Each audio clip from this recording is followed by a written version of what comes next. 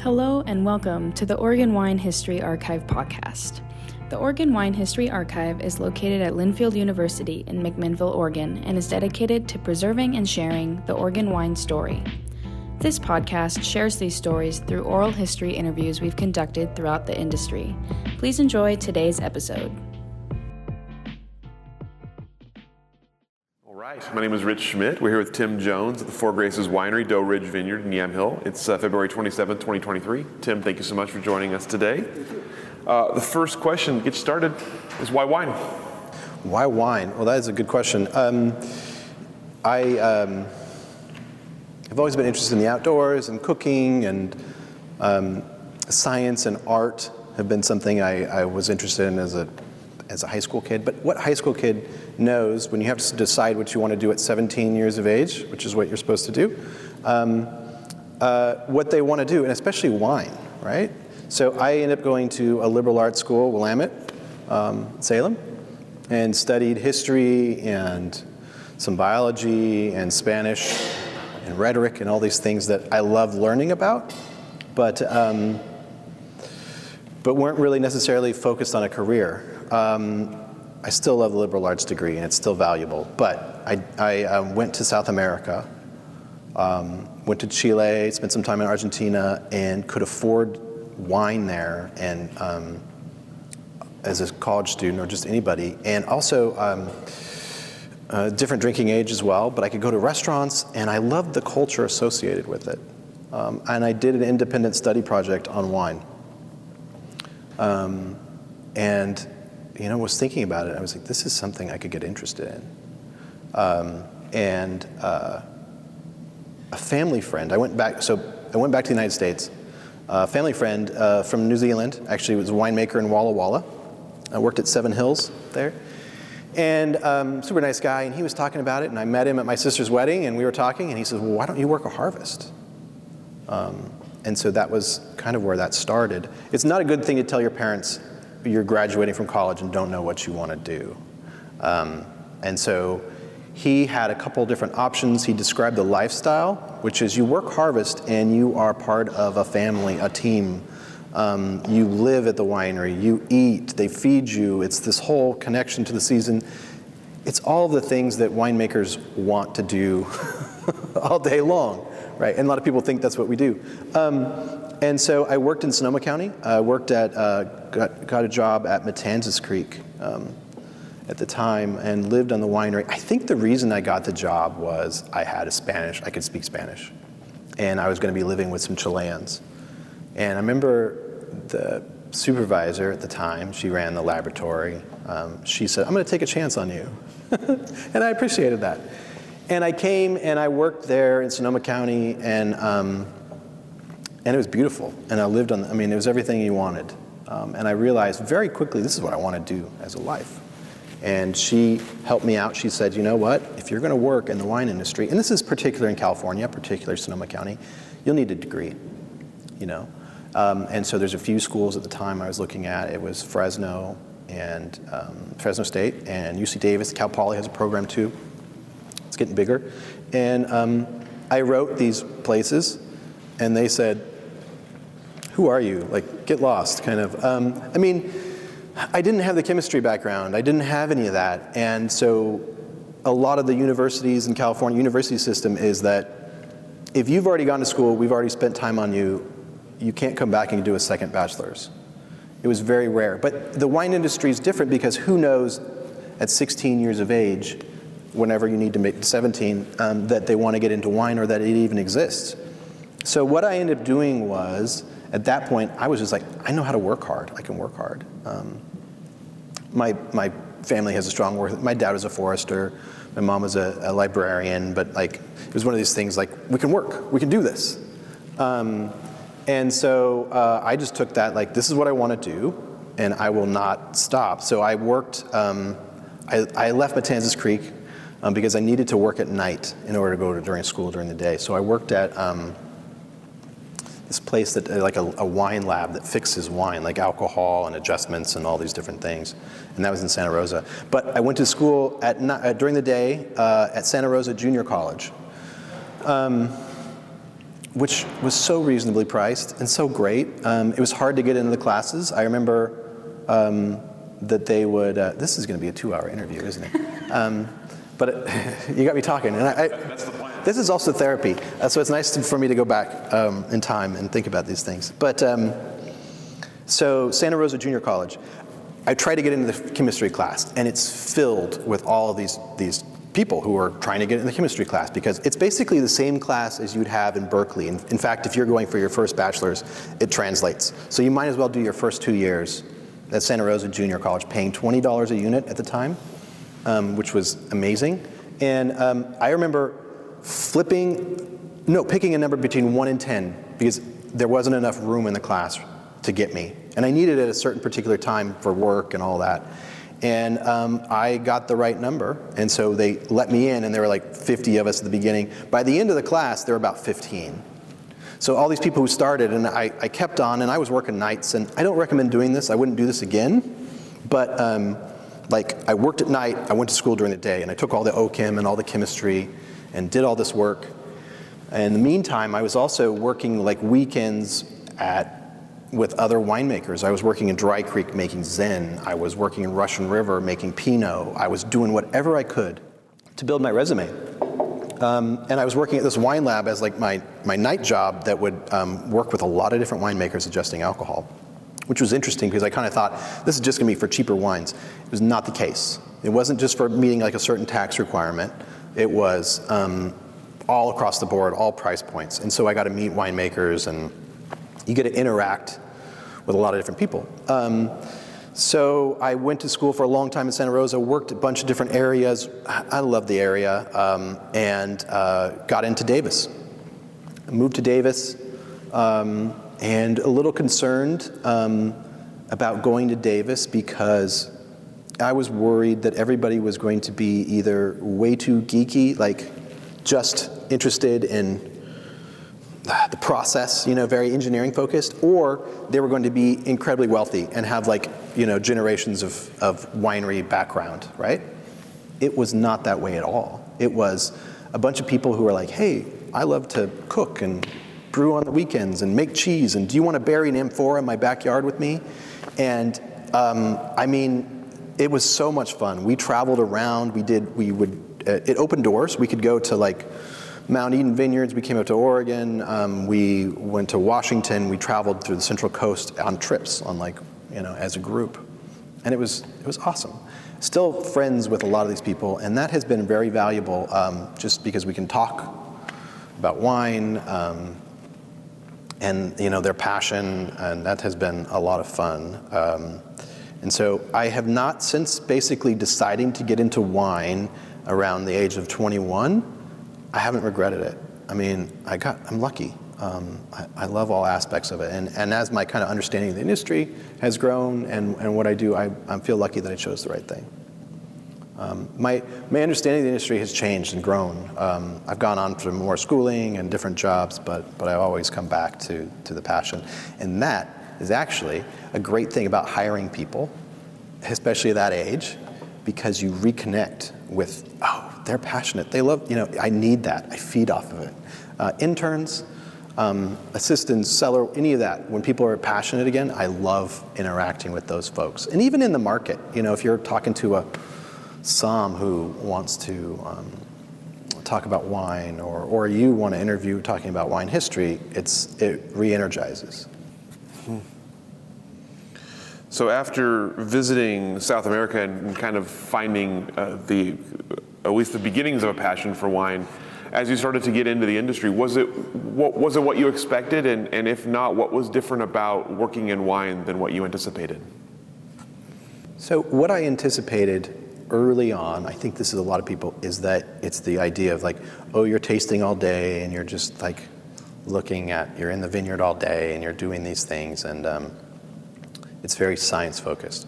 What I realize is that as you grow in the wine, it's about people. It's about managing people. It's about relationships with people. The science is still there, but the science requires, it's not as complicated as people. Just like any work experience. So and I can see parallels in different jobs too. If you're a chef, or you're starting a restaurant, or you're in any kind of job, or you're teaching. So I see that has changed. I also, I talk to friends about this, about when we're first getting into wine, we're thinking about the wine that we want to make. We were thinking about what is in an area. And I remember a friend of mine, she works in Napa, a lot of my friends work in Napa. She's like, well, Napa's too hot for Cabernet.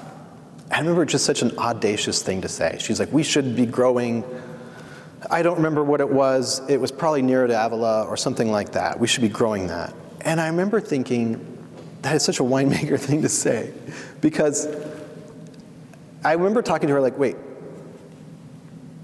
are you in the wine industry or are you in the wine lifestyle? And I think that's a legitimate question to ask, because if you're in the wine industry, like, what's the market for? And maybe she loves Nero d'Avola, maybe she can show that, but she is fighting against like a market of like Napa Cab. You're not, anyway, I mean, you can do that for a small amount, but I just thought it was interesting, and I asked people about that, kind of like, it's for, and I've come to realize that, like, I love the wines I make, but I'm also realizing, like, do other people, do you know what I mean? It's for other people, it's for a market, it's to show, and how people will enjoy that. And so I've kind of become more comfortable with my role as a winemaker is not forcing something on somebody.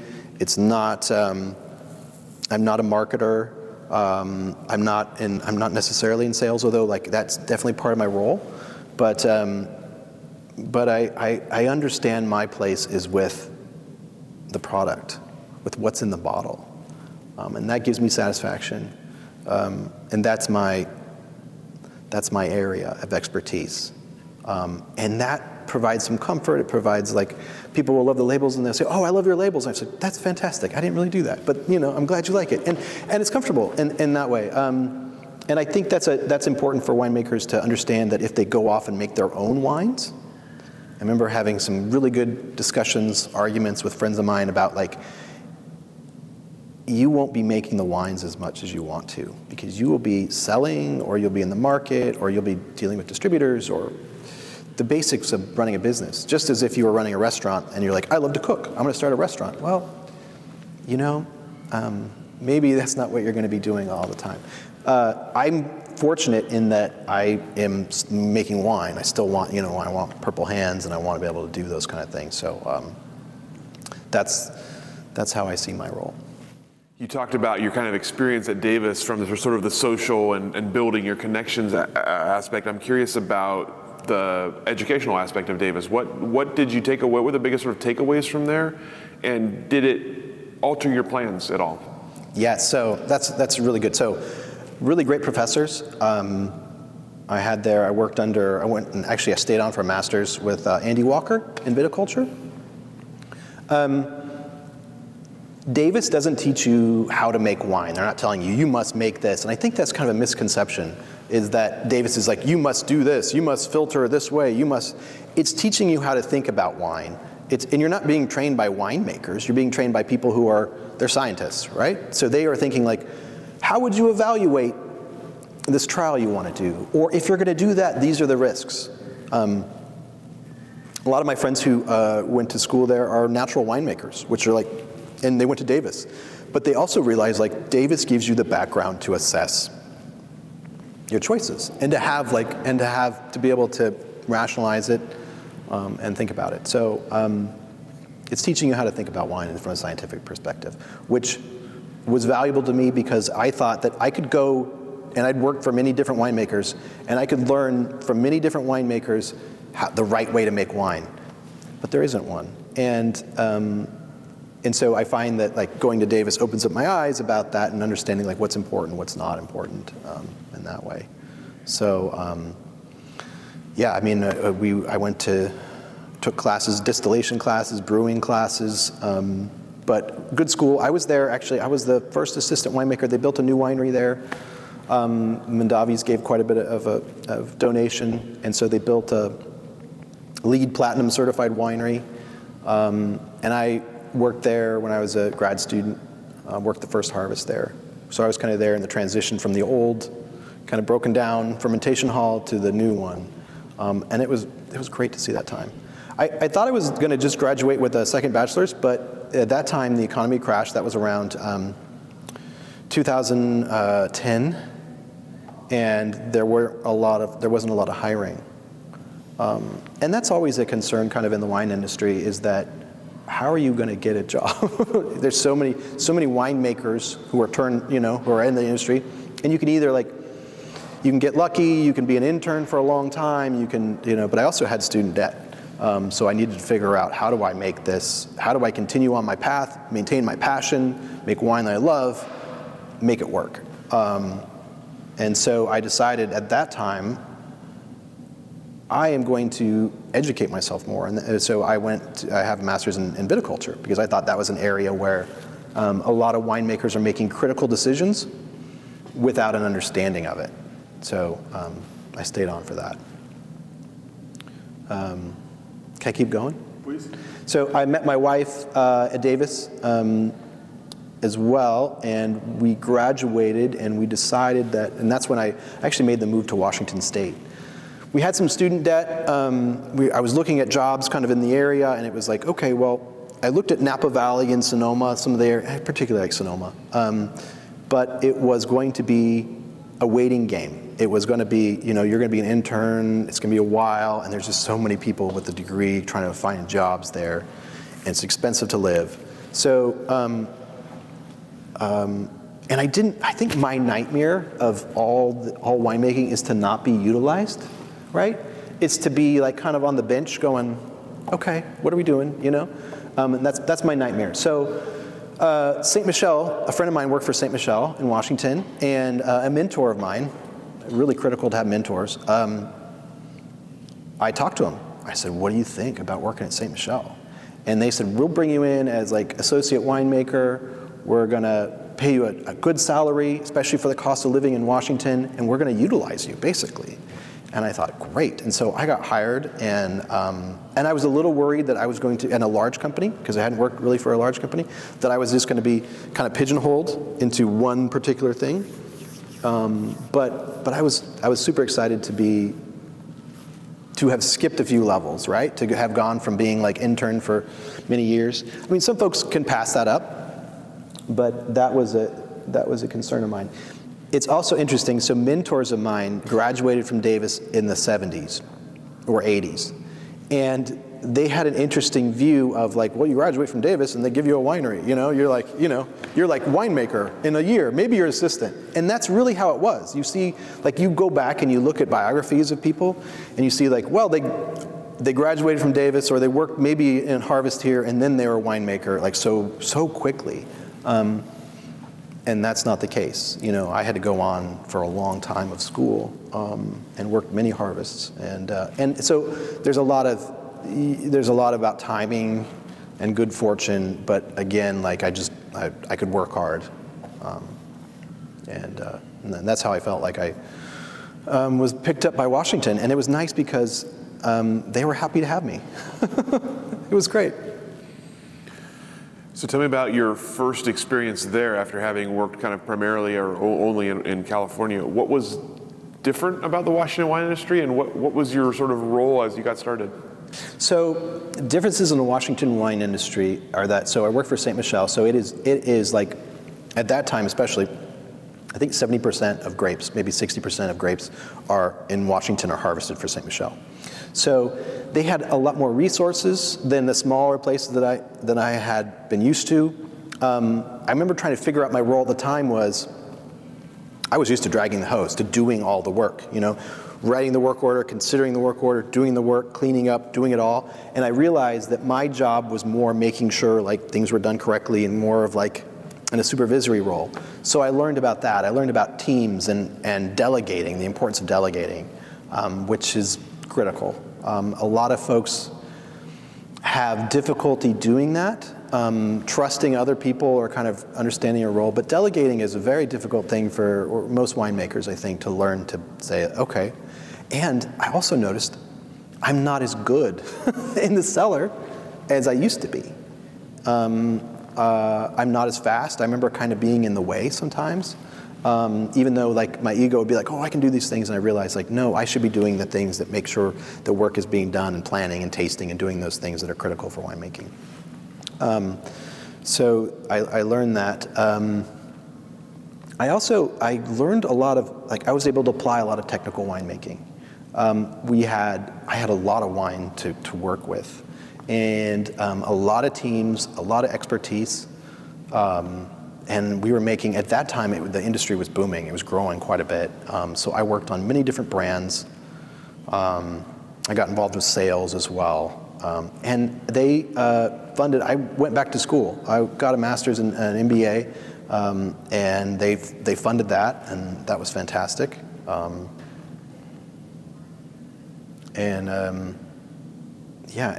a certain point, though, and I can describe my move to here, what I realized was I was getting into a lifestyle of so a big company like Ste. Michelle, you're making wine for multiple brands. And you're making wine for multiple brands, and let's say a brand is more expensive than yours, than the particular. They can look at that and they can come as a team and go, we're taking your favorite block of lot of wine, or your vineyard that maybe you've worked on for a long time. From a business perspective, of course it makes sense. It totally makes sense. You're going to put that expensive wine in the most expensive bottle you can, despite what you're not going to hurt Tim's feelings. And so that would happen quite a bit, where I would work with something, and then to replace that, they'd be like, oh, here's our not so good. And that just happens. It happens in every large company. And that was hard to deal with. And I realized, I found myself as because I was the Davis guy or technical winemaker, is that I was fixing wines a lot. And that can be satisfying. It's a way to learn, but it's not long-term what I wanted to do. And I found myself in a position where I didn't want to be. We were expecting our second child. We needed to buy a bigger house, and it was a time my wife was pregnant, actually. And I remember thinking, do I stay or do I go? We could stay here. It was comfortable. I didn't know necessarily what was going on with the economy, of course, but this job opened up where it was small lot. I mean, the vineyards are right there. It was hands-on. It was closer to the reason why I got into winemaking, right? Which is I wanted to be authentic, and I want to make something that I'd be proud of in that way, and and see it all the way through. And I have family in Oregon. I love Pinot Noir. I love the challenge of it. I actually tried to work here earlier, and they weren't as welcoming to Davis winemakers at the time.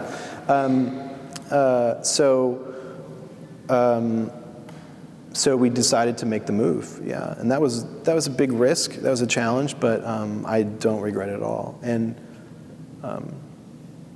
I think back to, a bigger company, and when you're working with different brands, and maybe a different brand will take wine from another brand. I actually work on Acrobat, but I'm the winemaker for that as well. So I am the one moving wine around, and so it's just me. So I do appreciate that, and I like that freedom to be able to do that. So before we pick it up at coming to Four Graces, I'm curious about, you mentioned one of the things at Chateau Ste. Michelle was an increase in sort of leadership and delegation and building teams and things like that. So tell me about that for you, that sort of process for you, going from kind of thinking of yourself as a seller person to thinking of yourself as more of a delegator and leader. What were the big stumbling blocks for you, and what were the lessons learned there for going forward? Yeah. So, a major thing when you're coming into a new team, people have their way of doing it, right? And it's like time honored. This is how we've always done things, and I run into that wherever I go. This is how we've always done things. And at first, you've got to have trust. You've got to be able to build trust with that team, and that can take some time. But then I also just have the expectation, listen, we are always going to change. We are always going to get better. Just get used to that. If you're working with me, I'm not comfortable with I know what I'm going to do for the next 10 years. I always want to be changing, always want to be growing. I love that about the industry. And so that is something I think that I took away, from working with Ste. Michelle, is that, you want that constant improvement. And that factors in here. I'm not comfortable with just the status quo. But working with teams, so they need to trust you, that you have, the best interest for the winery in mind and for the team. But then you also have to trust them. You train, you work with people, you trust them to, like, winemakers need to be at certain critical points. Critical points in the vineyard, critical points for harvest, critical points for tasting and blending. But then, like, once you've done that, once you've kind of planned, you can step away in knowing that your people, like, they're going to do a better job than you. Do you know what I mean? They've been doing it, they're great at it, and so they can execute your plan. During harvest, I need to stay about a week ahead, at least a week ahead. You can kind of plan out harvest. Here it's challenging because of weather and, difficult varietals, but I try to stay at least a week ahead of my team so that I don't stop and start and go and because people really do, and especially at large wineries, you burn people out, you wear them out. So the more I can kind of stay ahead doing the critical things of winemaking, the more the team can flow easier and that. So those are some things I learned working for a larger winery. And the other thing is, I'm not scared of volume, small, large. I've seen it all. So people are like, wow, that's a lot of wine. I'm like, it's going to behave in the same way. Or that's a small lot. Or, it's interesting. You can definitely, for small lot winemaking, you can take little sections of the vineyards and you can find distinct qualities about that. And that is important for winemaking. But the idea of, like, large scale and those things are not I'm not scared of those in Oregon. So before you got here, what were your sort of impressions of the Oregon wine industry? What I loved about the Oregon wine industry is people in California and Washington, people kind of happen to work in the wine industry, or they describe kind of themselves as something else, and then they work at a cellar or something like that. Here it's, I am a vineyard manager, or I am a winemaker, and they're very passionate about that, and I love it. And there's definitely it's a very close, tight-knit group.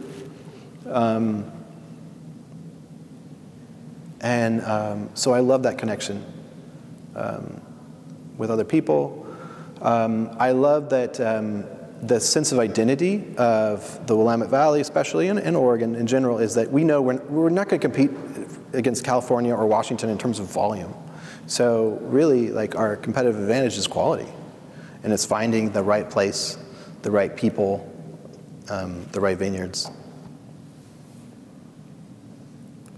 So you talk about the move here and obviously working with Pinot kind of more exclusively and more primarily.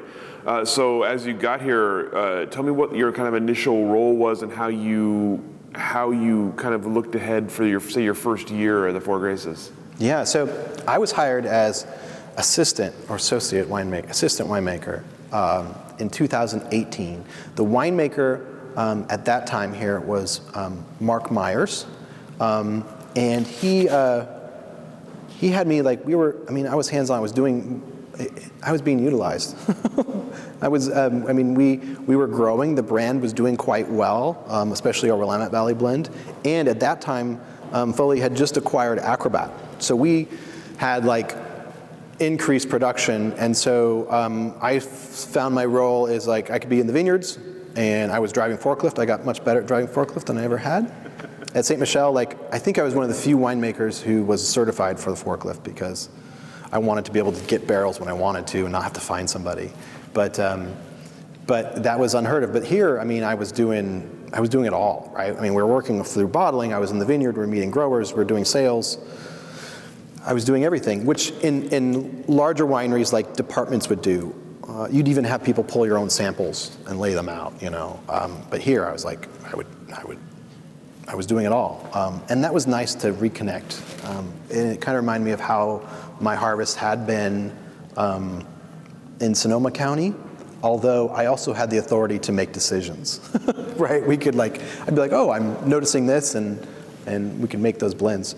Mark's wife had a child in 2019, right around harvest. So he decided, actually, he's a stay-at-home dad. So he left in 2019. I remember being like, just right actually during harvest, and I remember being like, you're leaving, Mark? So at that point, that's how I became winemaker here. And have enjoyed it. I mean, we've gone through expansions here, and I've learned a lot. I'm definitely, like I was saying, my nightmare would be not being utilized. I'm definitely utilized. In fact, I have to be like, okay, I'm not going to do that. I'm going to stay away. I'm going to focus on winemaking. So tell us about the growth of Four Graces and the Foley family kind of footprint here in Oregon. Yeah, so this winery was built in 2016 to produce my calculations around 250 tons, and that was all estate. Well, with increased distribution and, I mean, you could call it like sideways effect, but it's probably like post-sideways effect. But just good press and good wine that the Four Graces, particularly the Willamette Valley, started increasing in production and like sales. We got some good scores. So we've increased the size to this winery to 1,000 tons, so about quadruple, with about the same footprint. So that's been a challenge.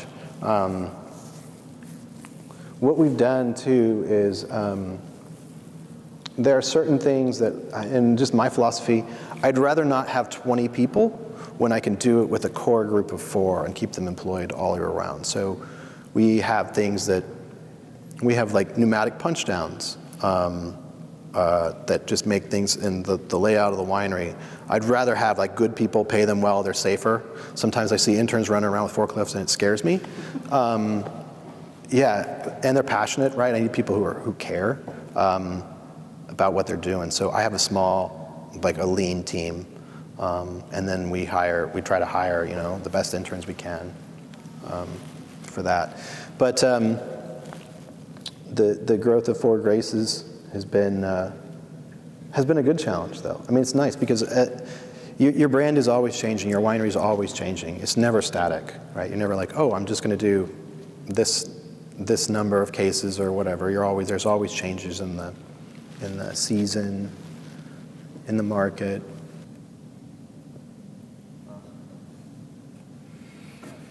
You mentioned the acquisition of Acrobat, obviously another big brand under the same umbrella. So tell us about sort of managing that kind of standalone brand that is its own beast. So Acrobat is, there's interesting, so in a winemaker philosophy, I think you have to understand if you're making wine for somebody to consume, you have to think about what you're making in bottle price. And what I've realized too, working in Napa and Sonoma, is like I might make something that's very expensive, and I love it, and I put all this work into it. Sometimes the consumer is not the same person who I thought they were going to be to buy. They're maybe buying for status, and they're just showing it as like a thing to just have. And so there's I also want to make wines that are affordable, because some of the people that I love, I want them to be able to drink that on a Tuesday night. And so as winemakers, and I talk to winemakers and mentors and friends of mine, is that you think about who is consuming your wine and being comfortable with that. So there's some nice things about making a wine, especially from Oregon, that's more affordable.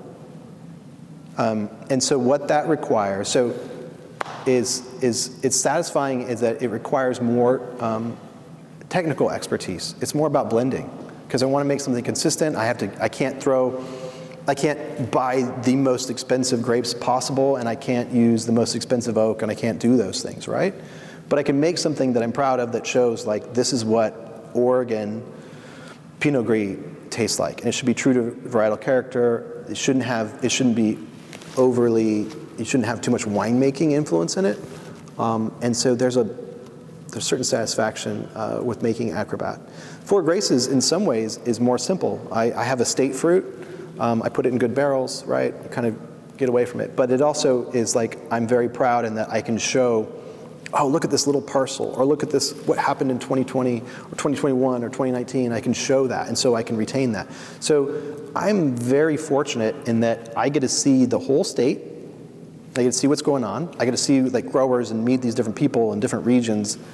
And I'm making from the high-end little estate block all the way to like a state blend that's over 100,000 cases.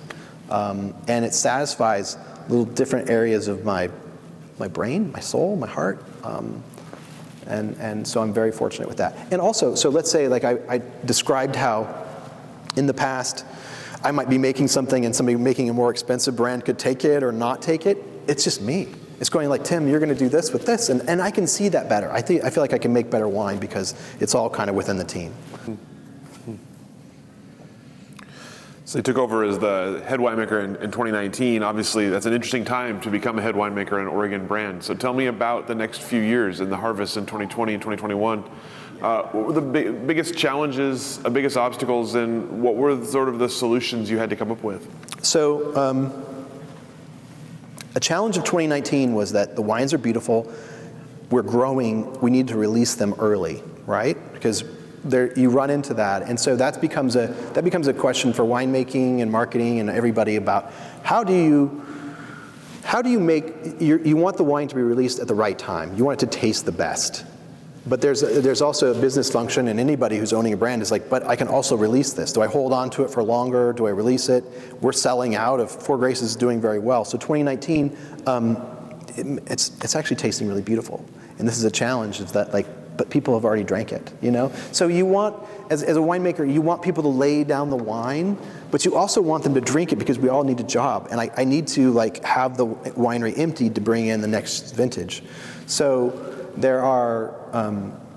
there's satisfaction of being able to make wine that can be consumed young and understanding that's going to be a bit more tannic, but I also want to be representative of the vintage. So it's a good problem to have, though, right? Is that people want your wine. So overall, it's a really good problem to have. But that was a challenge of 2019, is that I feel like the wines are drinking beautifully now, but there just aren't that many of them because they've been sold. 2020 was the hardest vintage I had ever worked. I spoke to friends who I went to school with up and down the valley in Washington, California. And they said, Tim, this is the worst harvest since Prohibition. This is really hard. In that we had COVID, right? COVID, and so we're all masked up or, social distance. We have all that. I'm new in winemaking to this role. So my first vintage from the beginning. And then I have a new team because I'd hired an assistant, Rachel, who you met. And then we see fires. And I'd known from the experience in Washington and California and working with Pinot in the past, it's done. So we worked really hard to harvest early. And luckily, and we did what we could. We learned a lot, and there's some things maybe I would have done differently. But we didn't really make any red wine that year. I was worried I was going to lose my job, actually, because we had the ownership come and taste and realized that we couldn't release it as a Willamette Valley. So that was a challenge. Some people, say they didn't get hit or didn't, and that's for everybody to make up on their own. But we did. This vineyard right here was impacted. I guess that's one thing I love about Pinot is that everything that happens during the season, good or bad, or whatever you do in the winery, is going to be reflective. It's very transparent. And you can, I've tasted other folks, and I've actually tasted with family, and sometimes they can pick it up, and sometimes they can't. And so I reflect on whether we made the right decision. From my perspective, we did make the right decision to not bottle it red. I didn't make any Acrobat either, because those vineyards, there's a lot of vineyards from Silverton area, Mount Angel, and those were incredibly impacted. So just, you work really hard, you're trying to get all the fruit in, and it was tough. It was emotional harvest. I made a little bit of white wine that year, and then we took the time to look at brands and perspective about making reserve wines and what those mean. And there's the new kind of reserved here, which we've been working on, called the Graces. And it basically is giving me the freedom to make the best wine from every vineyard, which is what I want to do. In the past, kind of had been maybe just based on a particular block or a particular clone. But what I'd rather do is sometimes blocks don't perform as well. And you need to be able to taste, you need to be able to adapt, especially here. Like, I don't have a winemaking recipe. It's just adapted to the season, to the vintage. I love that. It's actually in some ways it's like job security too, because I don't just have like a protocol or a recipe, just do this. Because you need to be able to taste, you need to be able to react to what's going on in every ferment. So our new Graces tier is basically like, what did I think was the best? And that gives me some freedom to make those calls. So coming out of 2020, like you mentioned, kind of that fear of like, I didn't do what I needed to do, or am I going to lose my job? Then you go into 2021 and have its own kind of unique set of challenges. So I'm curious about sort of bouncing back and how the last couple of years have gone as the company has grown. Yeah, I was fortunate coming out of 2020, and that a lot of people are not in the situation where they can skip a vintage.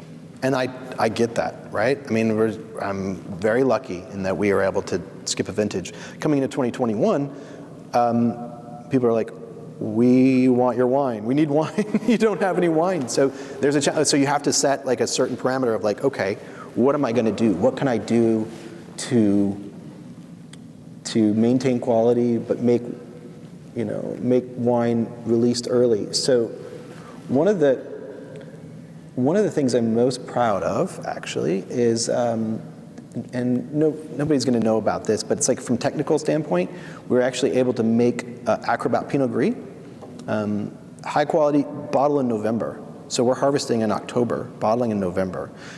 Challenge, but like if you reduce it down to like its parts and like looking at things and how you can do it, and we were able to get it in the market. This is the 2021 in November.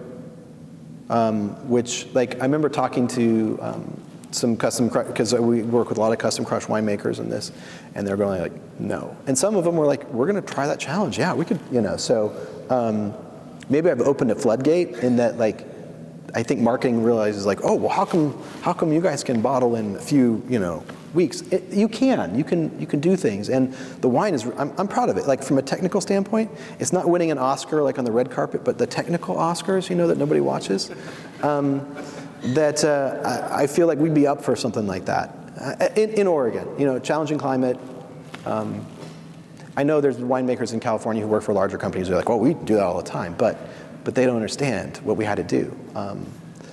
So that was a challenge. For Four Graces, you need to, I want to maintain, of course, like there's nothing I can do with our red wines in order to make them more released early. There's things I can maybe do with like extraction, tannin, but you have to like put your foot down, and work, and hopefully have the support from management and the ownership that, okay, people are just gonna have to wait. So we released the 21. And for the last few weeks, I've been out in the market, kind of almost a relaunch of the brand. People saying, I used to get Four Graces, where is it? And it's so funny because we didn't go anywhere, we just skipped a vintage. And so I was in LA and Washington, and people are excited about the wines. We just got good scores too, and so it's exciting to, like, I'm not making wines for those scores, but for some people, like, it's important, for some people who are like at a grocery store, they don't know. So it's nice to have that just as kind of a secondary. You mentioned being out in the market, so tell us how your role has evolved in terms of outside the winery work. What is your kind of typical month, week, day look like now? Yeah, so I'm realizing, working on brands and in the winemaking is that I need to delegate. So I have Rachel as an associate winemaker. She's promoted to associate. She does the day-to-day. She's got a great palate. I trust her. She makes really good decisions. She's got a great team. So she does the day-to-day, right? She'll like kind of plan, and we'll come up with a calendar for a month about what we want to get done for that month. But the more I can give her flexibility, because in winemaking, you need to be able to change. I don't want to tell her, use this tank, use this. That is just so inefficient. She needs to be able to, make those decisions. She also needs to be able to do my job. Do you know what I mean? You want to train somebody who's able to who can step in and say, oh, I got that. So she's planning for that. She's walking by. And so she'll take care of that. And I try to stay ahead of like, okay, like long term, this is when we want to bottle, kind of case production, what we're looking at, vineyards and that kind of thing. But the idea is to spend more time in the vineyards, more time in the market as well, which was not like my first love. I didn't know it. I think very few winemakers are that way. But what I realized is that if you talk to people about your passion and you're legitimately like, I love what I do, people want to hear about it. I was in Washington and I might be at a Safeway, or I'm at a bar, or I'm at a restaurant, or wherever I'm at, depending on if we're selling Acrobat or the Four Graces, and you say you're a winemaker, people are like, well, I want to talk to you. And I just think like, well, I'm just Tim. Like nobody, and I live in McMinnville, so nobody really like, it's not that big a deal. But if you're in Florida or you're in Washington, some places, people want to talk to you and they're energized by that. So when I come back to doing what I'm doing, it's energizing. It's like it's nice to be able to see people enjoy what you've been working on, because you don't know, you don't get to see, people tell you stories about how, this wine, this was one of our first dates, we were in New York, and this is how we, and they have such a connection to that you don't know about. So I'm learning, like, my voice in the market is just to show people like that I care, this is what we do. It's also nice being in the Willamette Valley in Oregon and these varietals, in that like, my winemaking style is not like, it's not recipe, it's not like I'm gonna do like winemaking all over this, which is like, I'm gonna oak it and I'm gonna make it this way, which, in certain ways are like, it has to be this way. I don't. I want it to be like respective of the place. It's a little cliche, I realize, but it's very important here to have wines that are respective of place. So if somebody's like, I don't particularly care for whatever you did here, it's not me. That's, you just are not a big fan of Yamhill Carlton or that, so I think that's important. Also, the place is gonna live a lot longer than I am. Like, I don't want to make Tim Jones style that's gonna try to follow trends or whatever, or what I particularly like. I want it to be more reflective of place, because that is long-term much more important for a region than me trying to make over-extracted or under-extracted or oaked, or I needs to be a certain bricks before I harvest every year, or any of that kind of stuff. I'm trying to make it representative of the place. I realize like it's through a winemaker lens, but that's my effort. I don't want you to taste winemaking in my wines, You talked obviously about vineyard throughout this interview. Obviously, you got your master's there and kind of keep coming back to working in the vineyard. Tell me about the vineyards you're working with here. How much time are you spending with them, and how do you go about sort of getting to know a vineyard that you're working with? Yeah, sure.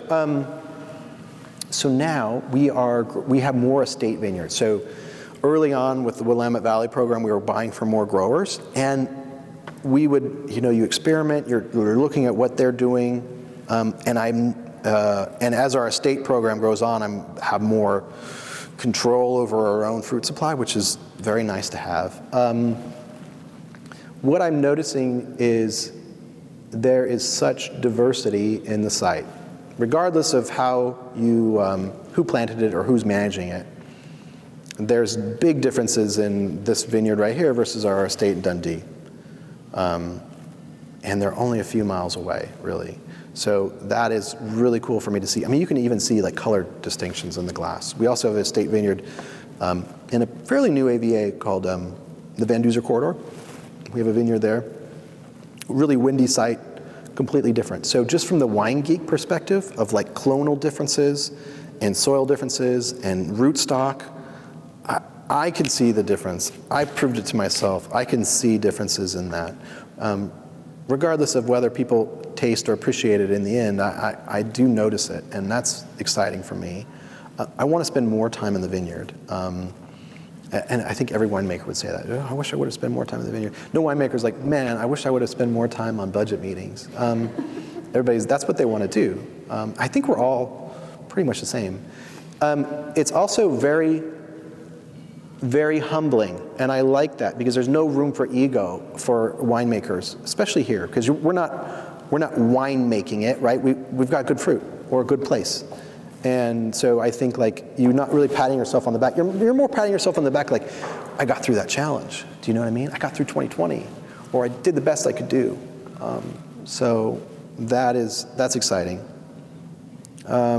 Working with Acrobat, so I am in Southern Oregon, I'm in the Rogue, I'm in Umpqua, Silverton area, all over the state, so I see quite a bit of difference in practices and management, and like I think I mentioned at the very beginning, is that kind of vineyards are easy and people are more challenging, right? It's about relationships, about working with people, and really I think anybody in any vineyard management or winemaking role would probably say the same after a few years. You're really, it's about working with people.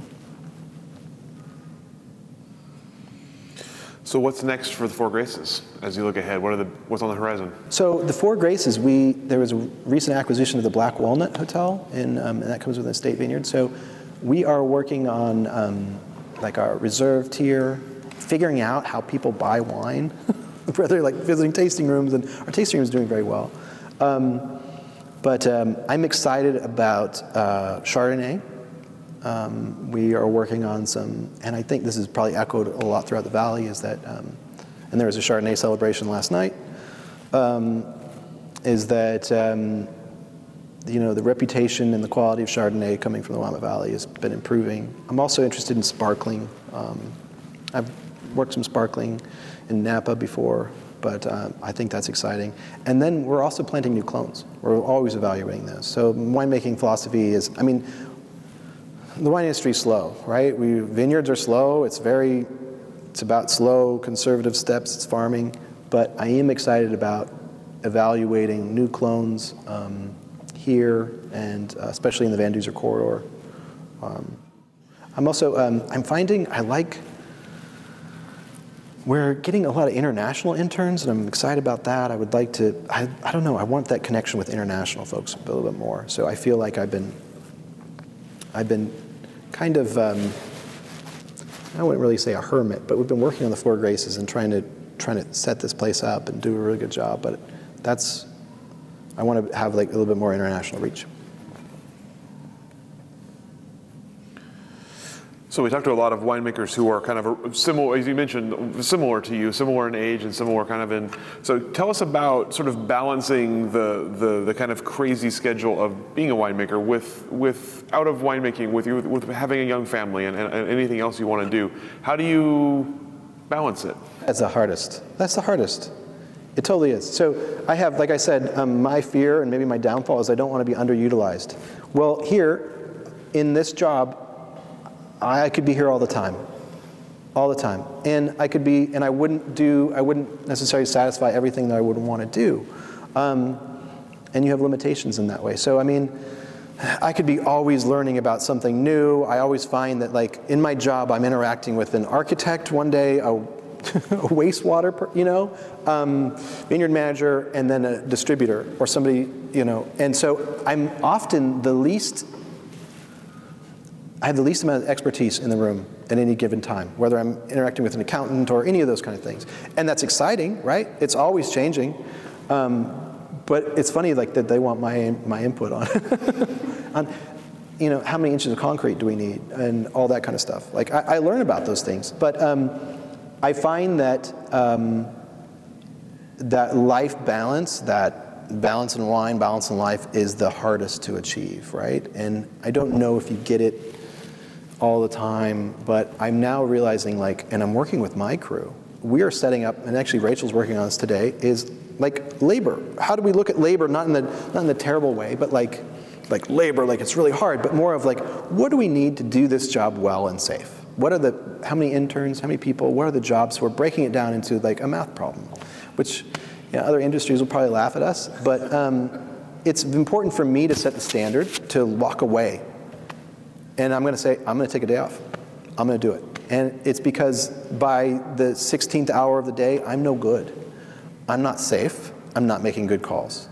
And my crew, if they're out, and they're more expensive. And so like that, so we're setting up, I want to set an example of like, I'm walking away. and I trust you, and we're going to do shifts, and I trust you to make good decisions, and I want you to walk away too, and to demonstrate that, because I want something long term. It's a passionate industry. I don't think people should take advantage of that. People are very passionate about making wine, and I also feel like it's time to go home sometimes, and to be able to make that call is really important, because I want to be doing this for years. So just like learning to delegate, learning to go home is very important. And also, like I learned in my own job, I mentioned I really care about what goes in the bottle. And I care about packaging, of course, but I know my expertise. I know my lane. I don't necessarily get into, I can advise, but trends in beverages or anything like that, I don't know. I don't know it. And in some ways, it's a comfortable place to be. I don't know about White Claw. I don't know about these beverages, the trends. I don't know. And it's funny because we were talking about social media, and I should be on social media more. We were talking about that a little bit, but I don't know it as well as I should or I used to. So I kind of like, I'm gonna do what I do well, and that's what I'm gonna make wine. So tell me about the industry. You mentioned kind of being a hermit here, and obviously the last couple of years have been pretty challenging for everybody. What have you seen now that you're part of the Oregon wine industry? What are the kind of the key? What's the kind of the key ethos of the industry, and what are the changes you've seen in the past couple of years? Yeah, the industry. So 2020 was like an adolescence of the wine industry here. Maybe people have said that, but I feel like it's maturing. And so there's a lot of decisions for the Oregon wine industry to make in the next few years, and we have a big brother to the south in California, a big brother to the north in Washington, and we can see kind of pathways that they've gone in promoting Oregon, or is it Willamette, or is it expensive Chardonnay, or is it more value priced? Is it all of the above? And I also see like kind of Oregon as, hey, we've always done it this way. Where I come into conflict is where I'm like, every year I want to get better. Whether it's labor, labor is one of those things. Like mechanization is not a decision that people can just say, oh, we're not going to mechanize. We are going to mechanize. We are going to be better about using our resources, about taking care of the land, water. Even though we have water pouring out of the skies all the time, we see that in the industry and how we take care of the land, like we won't be that lucky in the future. So we have to be smarter about that. And we're fortunate in that we have, industries that we can chart their paths. We can kind of see, okay, when California stopped talking about California, it was only talking about a particular site of Russian River or something like that. That there's some splits, or there's hillside ordinances, or where you can plant. And so it will be interesting to see where the industry goes. In that way, and I really do appreciate how like we've always promoted quality. I think that's much more sustainable. But I do think that there's a future as well in making wines that are more approachable, more value priced. I don't think people are necessarily interested in paying a lot of money for wine, and so you see, especially people younger than me are looking at. They're trying a bunch of different beverages. So as you look ahead then for Oregon, what are the things you're sort of looking ahead to, looking excited for, and maybe are the things that you're perceiving as challenges coming up? Yeah. I'm looking forward to having some good years after 2020, right? This is what I need. I want we're kind of refilling our supplies, and we've had 21 was good and 22 was good as well. So we were actually able to make wine those years. So getting those wines out. And my goal is having more intention in winemaking. So I'm able to plan a little bit more intentional about, oak fermentation, how we make wines, fruit sourcing, all of those things, and with more estate vineyards coming on, is having more, and my word's going to be intention, because that's, I think, the hallmark of wine quality. some friends of mine can make beautiful wines and they're more accidental. I feel like I'm like, did you? So I always kind of ask, like when somebody's making a wine or tasting, I'm like, did you want it to be this way? Because maybe they did, maybe they didn't. But that's where I see things going here, and I'm excited about that. I'm excited about new clones. I'm excited about Chardonnay, which I never thought, when I first started, that I'd be super excited about Chardonnay, but I am. And then challenges are going to be labor. Challenges is labor. That has been difficult for a while, and I don't see it going away. And I think that affects all industries. Luckily, my philosophy is I want to make sure I don't want people standing around. I want to make sure we have the best equipment that we can, more efficient, processes in winemaking. So I don't need to rely, like if I have one intern who doesn't show up, it's not like, well, I guess we're not making wine. I found that we had some great ones from Argentina and Italy. There's that whole like traveling winemaker.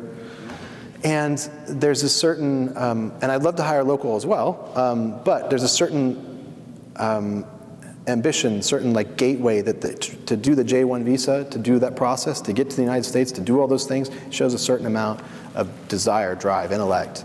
And so when they come here and they have experience, they're fantastic. I had a French winemaker, she had like 12 years experience. She wanted to make rosé, and she was fantastic, and I was just like, so, and that's energizing. So we've had really great luck with that, but overall, I'm a little worried about labor. That's going to be a challenge. I'm trying to think if there's anything else. Definitely, it's hard for me to think about that many years out because so much has changed in such a short period of time that I almost think it'd be foolish for me to think like, oh, this is what's going to happen, because I don't. And I don't want it recorded because, so I have no idea. But I'm excited to spectate it, and I'm excited to take part in it. Is there a place for Oregon wine to aim? Is there, with the way it's grown, obviously in the past couple of decades, it's been on just kind of an upward. Is there a place that it's going? Is there a status it could achieve? Oh, that's a great question. My concern is that we would be targeting a particular region in France as like our benchmark, and I understand that, but I do want to maintain our own identity. I don't want to get too focused on what they do or how they do it, and that's the right way. I think that there's a lot of tradition from France and fantastic winemaking and beautiful wines. I'm a little concerned that they're priced a little too high for me. I can't enjoy it. But I don't. There's a lot of lessons to learn. But I think that we need to have our own unique voice, our own unique brand recognition. I do love that we promote the region. I love that, if my neighbor's doing well, we're doing well, right? And I love that aspect of, especially winemaking production. That's been a draw to me from the very beginning, is that you just have to ask somebody and they will tell you. There's not secrets. There's where my grapes come from. I ferment them. I don't have some kind of secret ingredient, secret recipe for what we do. I like that aspect, that openness, willing to help out neighbors. Not just sprinkling some MSG in there to make it magical. Can you do that? No. No MSG. There isn't any of that, and I do feel like a region does well, we all do well. So we're all happy for that. We talked a little bit about kind of what's next for the Four Graces. Tell me about what's next for you. What are you looking ahead to personally in terms of sort of goals or challenges or new projects? Yeah, so I'm looking forward to spending a little bit more time with family. You were talking about that work-life balance.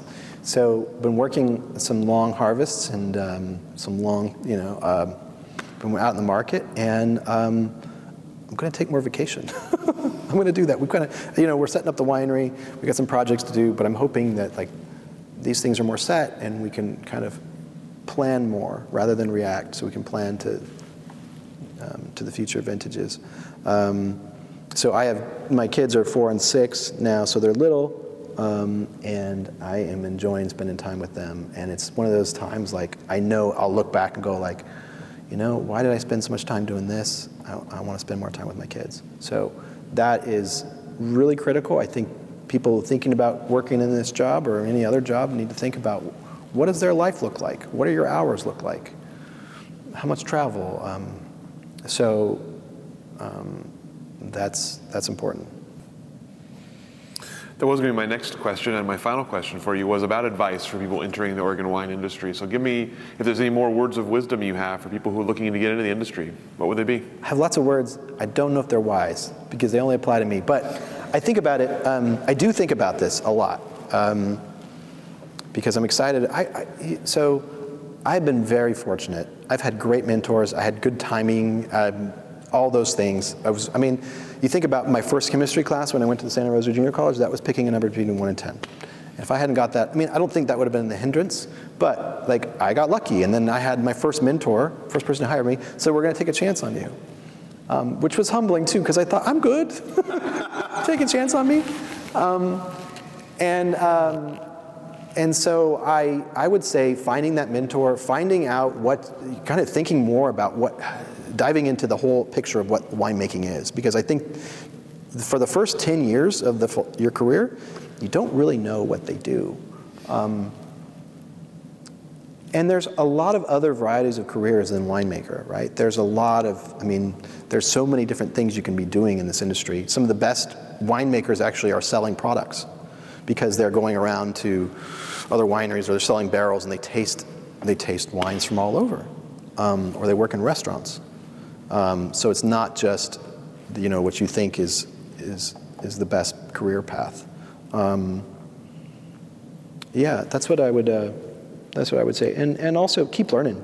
I remember getting laughed at a little bit with a liberal arts degree, but I've got a liberal arts degree. I write the winemaking newsletter, or I can write an email. I can read a paper.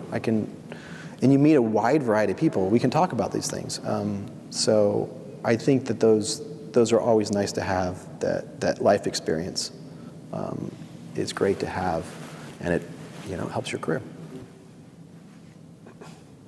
Will not stand for any laughing at liberal arts majors on this archive. Yeah. So yeah. It's not happening. Yeah, exactly. No, it's a good. I like going to school. In some ways, I miss school. I do. I really like that aspect of continuous learning. In fact, it was hard to kind of say, I think I'm getting off the bus here. I remember other people going on and saying, oh, we're going to continue going and learning more about that. And I remember kind of realizing, I'm going to get off the bus and stop. But, I have to continually educate myself. So I think I lied. I said that was my last question. I have one more question for you, because you brought it up repeatedly throughout the interview, the idea of mentors. Give me an idea of sort of you've talked about some of the mentors along the way. How do you see that in yourself now as you have people working for you? And what are some of the kind of important points at which a mentor kind of pointed you in the right way on your journey? Yeah, so I've had some good ones. I've had some mentors who are basically kind of talking about, they can give you life advice. They can tell you about where to work and where not to work. What I found a lot about them is that we all realize that we love what we're doing. We all realize that we love making wine, but it's kind of finding that path, finding what satisfies you in the wine industry. So a mentor kind of has to know you, has to have a little bit of a relationship, and realize okay, so I had a mentor when I went to work for St. Michel. I had a mentor. I talked to him. I've talked to friends kind of in their path as well. I could go on with stories about this. There's lots of stories, lots of good ones. But I find that every year I bring on harvest helper interns. I have less in common with them as they're younger and younger, and I'm getting older. So, but I still, and I can see the difference between me and them, and I see, but I really want them to get an authentic experience, and if I can help them, I will. I really want them to know this is what we do, So someone coming who's maybe they're WSET3 and they want to work a harvest or something like that. I really want to be honest. I really want to be open. I tell them right away, this is what we're doing. It's cleaning. You're going to be cleaning a lot, and you're going to be doing these things. I want to be a good mentor for them, or at least to show them really I don't want them to have to go to school and all this time and realize like this is not what I want to do. So I work on that quite a bit. And I realize I stay in contact with a lot of the interns that I've had over the years. It's nice to see where they go. But I've also had a lot of mentors and I realize it's for how you manage teams, how you work with people. And I've seen things that are successful, and I've seen that are not. And I can kind of draw on that and say who do I want to be? What kind of leader do I want to be? And I can see what's worked and what hasn't. Excellent. That's all the questions that I have for you. Is there anything I didn't ask that I should have? Anything we didn't cover here today that you'd like to cover? I like talking. It's fun. Well, feel free. There's a camera on you and everything. So a lot of friends of mine, and this has been interesting to spectate, is that they got into the wine industry and they worked different career paths, or it didn't quite work, but they've always wanted to make their own brand. And so I've had friends that are making their own brands, and it's interesting because they've gone to school, or we've worked together, or they're in the industry, but they don't have a business plan. And it's like some friends of mine who are like, I'm in the hole, tens of thousands of dollars, and it's like, well, what were you doing? They started with the grapes and they made the wine, and they didn't have an idea of how they were going to sell it. Mm-hmm. And I remember talking to them about this, no, you kind of have it backwards. You should be working on who's your customer and where are you going to sell, and then work your way backwards into what wine you want to make. And I think that has been interesting in that some of them have been successful and they've taken off and their wine brands are doing really well. Some of them not, and they're like, and I was kind of thinking, what were you doing? They're like, I just wanted to satisfy my own itch of making hobby wine. So I think it's important for people that are getting started in the industry is do you want to work for other people making wine like I do, right? So I work for a company and my job is definitely winemaking. Or do you want to have your own brand where you have more freedom, but you may be working more in sales or different things. But it's very hard to be I've got some good grapes and I'm just going to make great wine and it's just going to sell. And now I've incurred all these costs, and because I haven't sold it, it's in barrel, and now I'm in the hole. And so that is hard for me to watch, because we should know that, we're in it's a wine industry. Mm-hmm. So that's kind of figuring out what people want to do, whether they're in the lifestyle of hey, I want to make a little bit of wine, and that's fantastic, go for that. You can do whatever you want to do. Or I want to sell this, and it must be $200 a bottle.